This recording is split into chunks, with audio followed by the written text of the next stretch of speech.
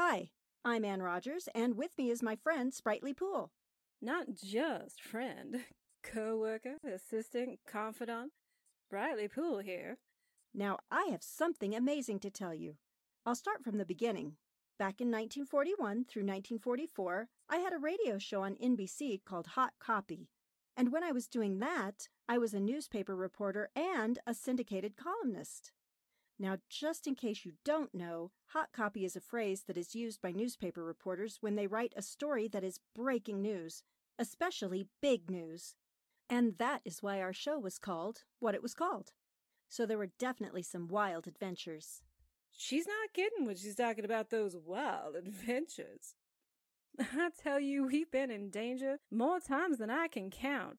Everything from crazy killers to tracking down Nazi spies, we ended up in some situations that were downright terrifying. So true, Sprightly. But near the end of 1944, our show was canceled due to some conflicting points of view with the sponsor. It was too dark and unladylike, apparently. Well, what we're doing now is taking all those stories and bringing them back to life, adapted from the original scripts. That's a feat in itself, as nearly all the old audio is gone.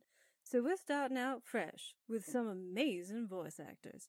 In fact, really fresh. Because, believe it or not, somehow, we haven't aged a day. Yes, it's true. Our new show is called Hot Copy Radio Theater. Listen, download, and subscribe to Hot Copy Radio Theater on Apple Podcasts and probably every other podcast platform that you can shake a stick at. New episodes on the 10th of each month.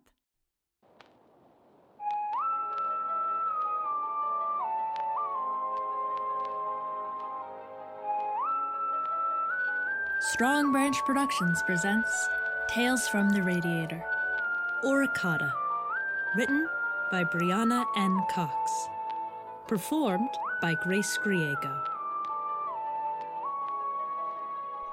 He was old. After his death, that was the one true thing said about him. People would say that he was kind and wise, as they like to do when speaking of the dead. But he was slightly less wise than most, even on good days, and he was only as kind as years of painful, creaking bones and blackened lungs permitted him to be. But he made dragons, and for that reason, the girl wept when he passed and was crying now as she sat across from his casket in the funeral home. Adults, most of them decrepit and trembling, looking at her curiously as they walked by his body and brushed the thin hands folded across his chest. "What's that girl doing here?" they seemed to be thinking. "Have we seen her before?" They hadn't. The girl, Rachel was her name, had never seen the old man's friends. She'd never imagined him having any large number of friends in the first place. In her mind, the only company he really needed was the dragons. Maybe she was wrong to think that. Her cheeks turned red under the gazes of the funeral-goers, and she fidgeted with the crumpled tissue in her hands until it was in shreds. Her lap was covered in fine, papery dust. From her skirt pocket, she took a sheet of thin green paper, creasing it with her calloused fingers, folding over and under, unfolding, careful not to tear the fragile material. Then it was complete. A paper bird. It looked like a songbird, a warbler, or maybe a finch. It stood steadily on tiny paper feet in her palm. The bird was simple, one of the first animals he taught her to craft, but she thought that the old man would appreciate it. Rachel sat there in the funeral home with the paper bird and waited for the right time. The solitary clock, a grandfather clock, in the back of the room ticked incessantly, a loud and hollow sound, the bell chiming once to mark the new hour. Eventually the adults went to form tight-knit circles out in the yard around their beat-down trucks, smoking and drinking cups of sweet tea. Only one man remained, sitting in the front row across the aisle from her. She glanced over at him occasionally, willing him to leave. He didn't, and she decided that one man's presence wouldn't make any difference that mattered. Passing the pale lily wreaths, she made her way to the casket and placed the bird next to his hands. With him, in the afterlife, ready to lead him wherever it was he was going. Someplace good, she hoped. She reached out to touch his hand as some of the adults had done. Her quivering hand only hovered in the air above his body. She pulled it away. Gripping the side of the casket, she stood and stared down at him, studied his face. He'd been put in a suit she hadn't seen before, that looked as though it hadn't been worn for years, and its wrinkled features had been set in a peaceful expression. "You've been here a while." She jumped at the voice and turned to see the man standing beside her, hands in suit pockets, his dark eyes turned away, scanning over the flowers. Rachel kept her head down, her fingers drumming against the coffin's silky lining. "I was waiting to be alone," she explained. "So you put that there?" he asked after a moment, nodding toward the bird. "Yeah," she said hesitantly. "He likes birds. Paper ones, I mean. He made them sometimes." "Really?" The man picked up the bird and held it lightly in his palm, looking at it intently before putting it back. "How did you know him?" He was my teacher. My art teacher." "He taught then?" "No, just me," she said. Then, for what she told herself was out of politeness, she asked, Did you know him?" "No, but he's my father." She looked at him. His expression hadn't changed, and she bit down on her bottom lip, her face going red again. "I'm sorry, I didn't mean to—" "Sorry for what?" "That you didn't know him." "I didn't, but I don't see why you should be sorry." She decided the best thing to say was absolutely nothing, and the old man's son answered with silence of his own. The funeral home made the creaks and groans of an old building settling, and the grandfather clock ticked, ticked, ticked. She left the son alone. He was standing by the stranger in the casket and plucking the petals off an aster flower, letting them float to the floor. The dragons in the old man's home would be dead, and so would the birds and the butterflies and the horses. He'd been seen through his office window, hunched over his working desk, a church-going woman who brought the elderly of the town breakfast each Saturday, finding him cold and long gone. A natural death. It wasn't a surprise. Rachel often imagined him sitting there, late at night with a desk lamp fixed on his hands as they folded the thick stationery paper that he hadn't used to write letters for quite some time. She couldn't picture what he was making. In her mind, he collapsed before it was completed, just a distorted piece of paper, bent and creased beyond usage, the beginnings of some never-to-be-born thing. All the animals would fall lifeless to the ground with him, cranes and owls abruptly ceasing the flapping of their paper wings, horses and pigs struck mid-trot on pointed feet, all of them ceasing to be anything more than the lifeless bits of paper that the rest of the world saw them to be. When the churchwoman arrived, she would have found them all littering the floor of his home, and she would have marveled at the sheer number of them. They were dead, and Rachel wondered if she could bring them to life again. If it was possible, the old man never taught her how. Rachel's mother worked in an office, doing something that involved tremendous amounts of red ink and frequent trips to office supply stores for binders and clips. She never asked what exactly her mother did, and her mother never offered to tell her, and their nightly conversations went well. "Are you going to your teacher's funeral, hon?" she asked. "No, I went to the showing today." "And that's good enough for you?" "It's good enough for me." Her mother sighed, in the way that only a mother can do, but she didn't protest. "Dinner soon," she said simply, turning back to her desk, red pen in hand and blonde hair pulled up out of her face. Rachel nodded, but her mother didn't see. She kept her door locked and opened it by wedging a butter knife into the tumbler. The paint had chipped away in the space between the knob and the door frame, and she had promised to repaint it for some time, but had yet to see the point in doing so. After opening her door, the animals resting peacefully on her shelves and on top of her dresser sprung to life. The room hummed with the sounds of rustling paper bodies as they twirled drunkenly through the air or clicked across the hardwood floor. She held out her palm, and a sky-blue pelican rested there before taking flight again. Careful not to step on any of the creatures scurrying around her feet, Rachel made her way to the dresser, which also functioned as a desk, and sat cross-legged onto the squeaking piano bench in front of it. A quickly dwindling stack of multicolored paper was placed meticulously neat and straight in the right corner of her makeshift desk, and a pile of dishearteningly half-finished dragons in all colors took up the left. She'd gone through the Chinese zodiac. Pigs and oxen, dogs and sheep, tigers and rabbits. All of them were running around somewhere in her bright little room. But it was a room without dragons, and it felt emptier that way. The old man had shown her once before he died how to craft the creature he favored most, but not in time for her to remember all the correct steps. She'd gotten close, but close only meant nothing. She started again, taking a piece of orange paper and going through the motions that she remembered, brow furrowing.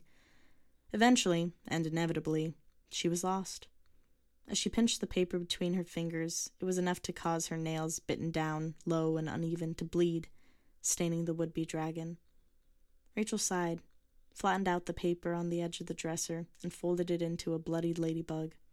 She held it in her cupped hands and breathed the life into it the way she was taught to. She sucked on her bleeding fingers as it fluttered up to join the others. The old man was sitting in his window unfolding a dragon when she first saw him.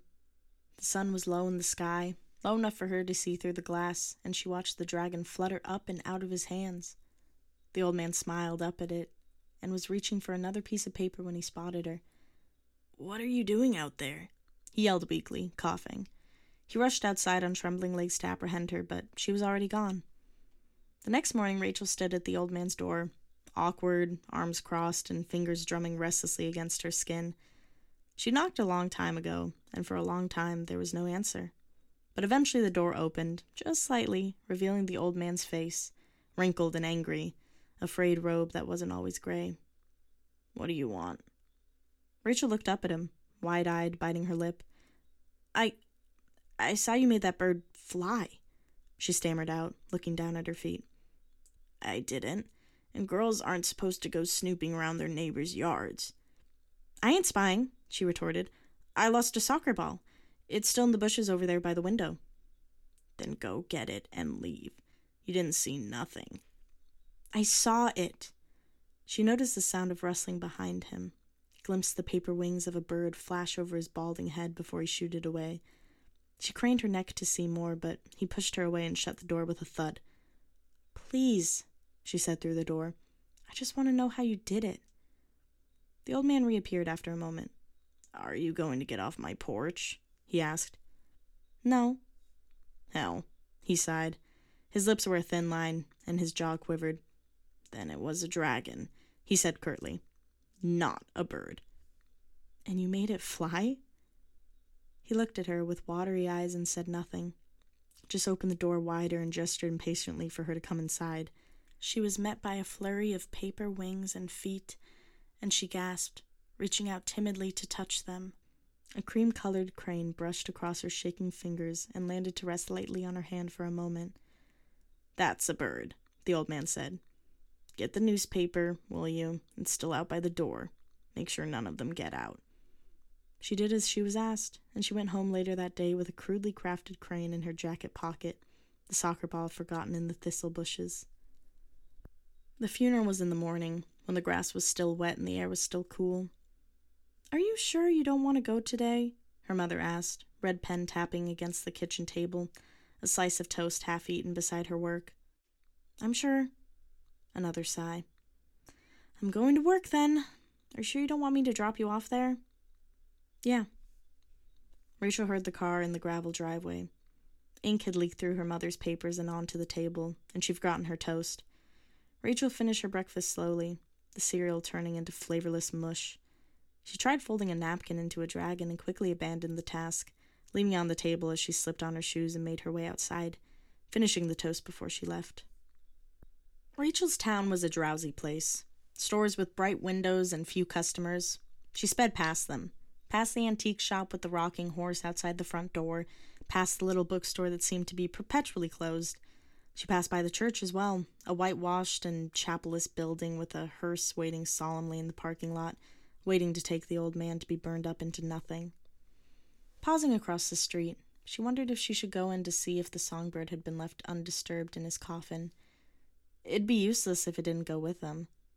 But she wasn't dressed for a funeral, and she turned the corner, glancing back many times. The old man's son was strolling down the sidewalk just ahead of her, hands in his pockets, and she sped up to meet him.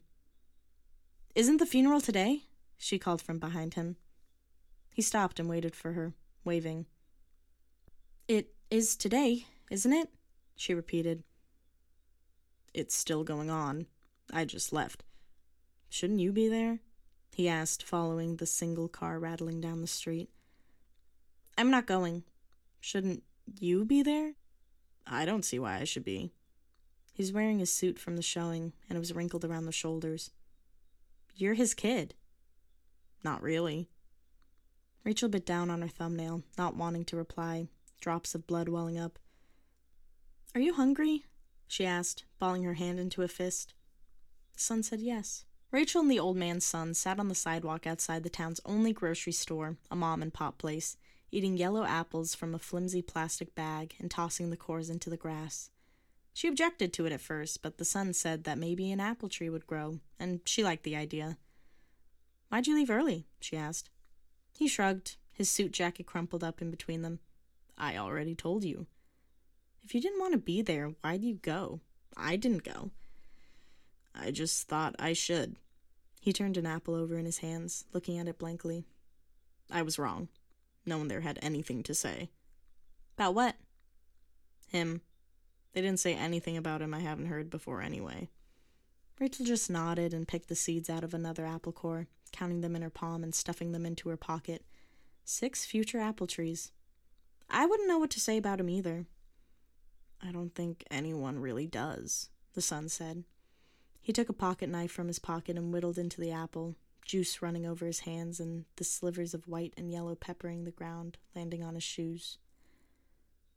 What you making? She asked, grateful for the chance to change the subject. Not sure, the son said after a moment, holding the apple out for her to see. It didn't really turn out how I wanted it to. He added sheepishly.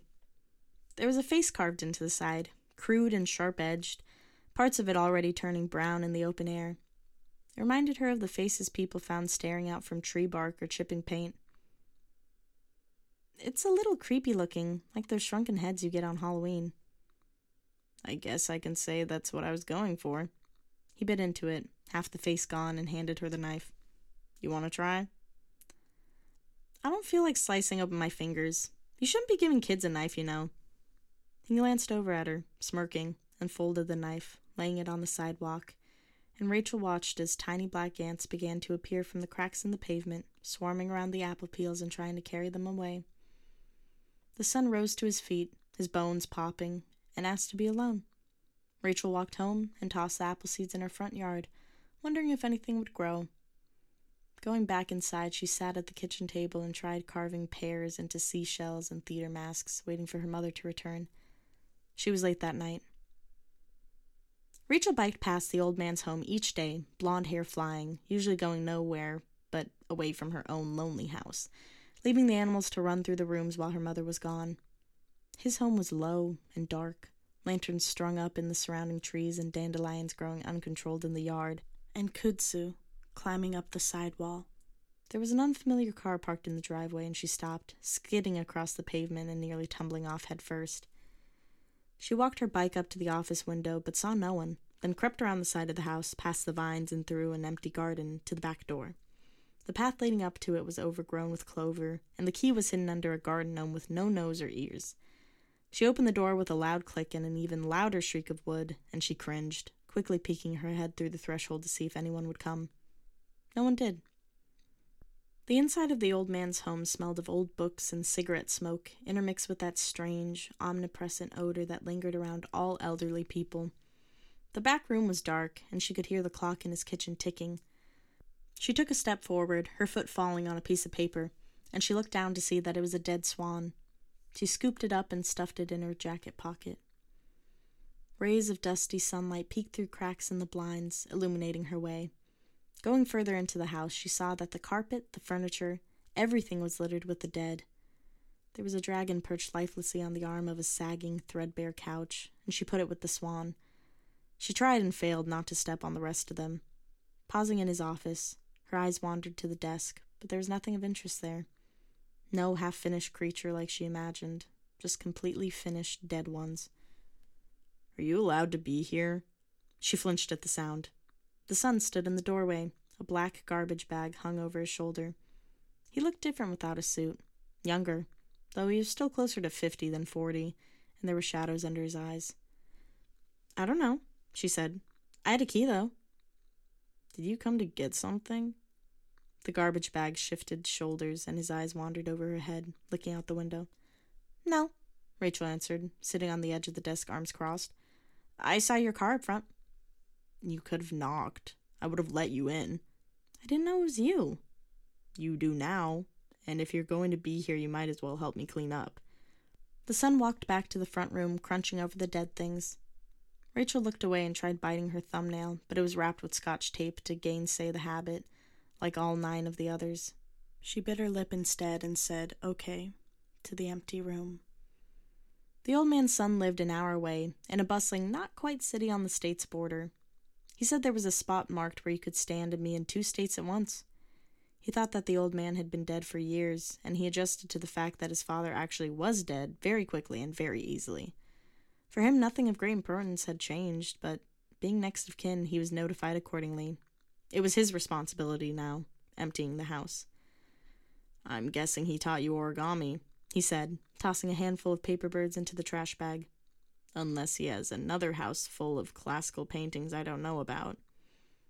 Rachel cringed every time he crunched over the creatures and tossed them away with the rest of the trash, but she managed a meek smile whenever he glanced over at her, which wasn't often, and that was enough.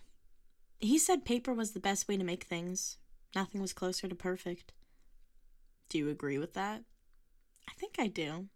Her hands were in her pockets, and her taped-up fingers brushed the swan's wing and traced over the shape of the dragon. "You think you do?" "Yeah." He held a pig in his palm and gazed at it for a moment, turning it over in his hands. "I prefer clay," he said, letting the pig join all the others in the bag. "It's really the only thing I'm good at, making Halloween decorations notwithstanding." "Carving's harder than it looks," Rachel said. "I tried it when I got home and almost cut my fingers off." The son smiled at that, but didn't reply for a while. "These are nice, too, in a different way," he said eventually. "I kept one of each, or at least I think one of each. There's really nothing to do with the rest, though." "I guess not," she mumbled. "So you're an artist, too?" "And starving, like most of them." "I'm sorry." He looked at her crossly, but caught his tongue and turned away for a moment to toss a horse into the bag before tying it up at the top. "Take this out front, will you?"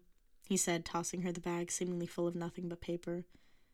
"God, there's so damn many of these things." Rachel dropped the trash bag onto the porch, with the cardboard boxes holding rusted tools and the moldy, splintered baskets overflowing with things miscellaneous and broken. She sat down at the top step, the peeling wood warm, and her arms wrapped around her knees. Real butterflies danced past, and songbirds and cicadas were making a joyous racket in the trees. The sun was directly overhead, and she took out the swan to look at it in the light. It was dirty and crushed-looking, and she refolded the wings in a futile attempt to help it recover. She pushed her hair out of her eyes and tried to give it its life back, but it sat lopsided and inert in her palm. She tried for several minutes, then, thinking that perhaps it was simply too damaged to be saved, she took out the dragon and tried to rejuvenate it. It stayed a dead piece of paper as well. With the swan and the dragon resting at her sandaled feet, she started to cry, tears rolling coolly down her cheeks. She sat there, like at the old man's showing, crying and staring ahead, and she didn't notice when the swan and the dragon were blown off the steps in the breeze. They were dead anyway. She heard the footsteps and creaking, and she felt the weight shift as the son sat down next to her on the stoop. But she didn't turn to look at him, just rested her chin on her knees and listened to his breathing, and his fingers drumming against the steps and the animals singing until the tears stopped. "Do you know that they were alive?" she asked. "What?" The drumming stopped. "The animals, the paper ones, they were alive." "I'm sure they were," the son said slowly, moving to put his hand on her shoulder but thinking better of it, looking off toward the road. The heat was rising off of it. "They were," she snapped, wiping her eyes with her jacket sleeves. "They were." No answer. "I don't know anything I can do to make you feel any better," the son said after a moment. "It ain't your fault. It's okay." She wiped her eyes again, her face feeling raw. "I wish I knew." Rachel nodded. "I don't think there's anything to do. I can't bring any of them back." "What?" "I told you they were alive," Rachel said. "I can show you," she added, springing to her feet and rummaging through the junk behind them, eventually coming across an old newspaper, still rolled and damp around the edges. "What do you mean?" he said, turning his head to look at her, his eyebrows raised. Just look. She sat beside him again, cross-legged, and tore the most accurate square possible out of the sports page, along the lines of an ad for sunblock. She folded and creased and created the bird, a songbird like the one she pasted in the old man's coffin. It was ruffled and rugged, but when she held it in her palm and gave it life, it began to flutter and bounce, ethereal wings beating quickly to fight against the breeze. The son stared at it, open-mouthed for a moment before breaking into a slight smile. She showed him how to hold out his hand, flat, like he was feeding a horse, so the bird could lightly land on his palm. He cupped it in his hands, watching as he set it free in the air again. The two of them stood on the porch until the sun was low in the sky, watching the songbird dart and swivel above their heads. Occasionally it would pass by Rachel's eyes, and she would be able to catch a glimpse of the newsprint of its body, just single words blinking past. Summer. Waves. Victory. You're folding under. It's in, not under, Rachel said, smirking and impatient.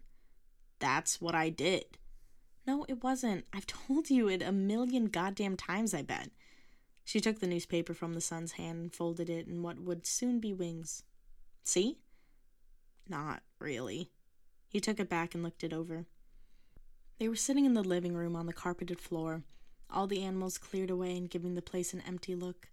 Between them, the newspaper pages were spread out and cut into squares with the scissors she scrounged up from the kitchen. Her cranes were fluttering overhead. His were awkward bits of crumpled newsprint at his feet.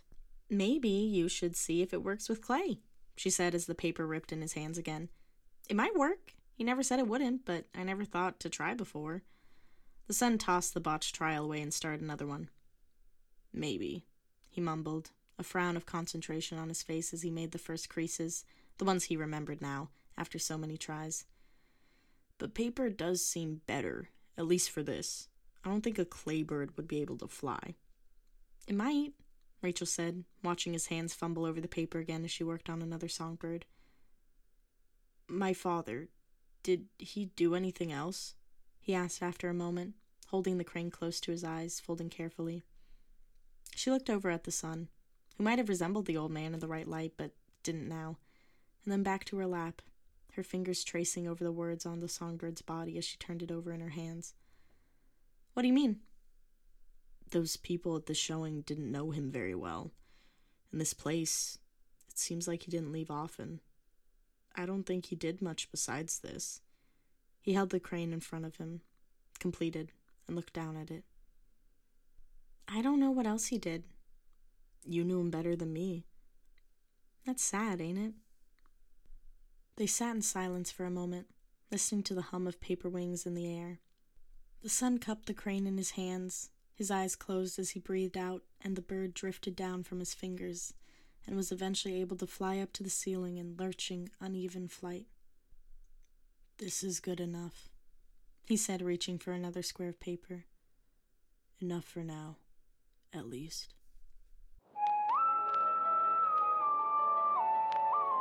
This has been Tales from the Radiator. Orikata. Written by Briana Cox. Performed by Grace Griego.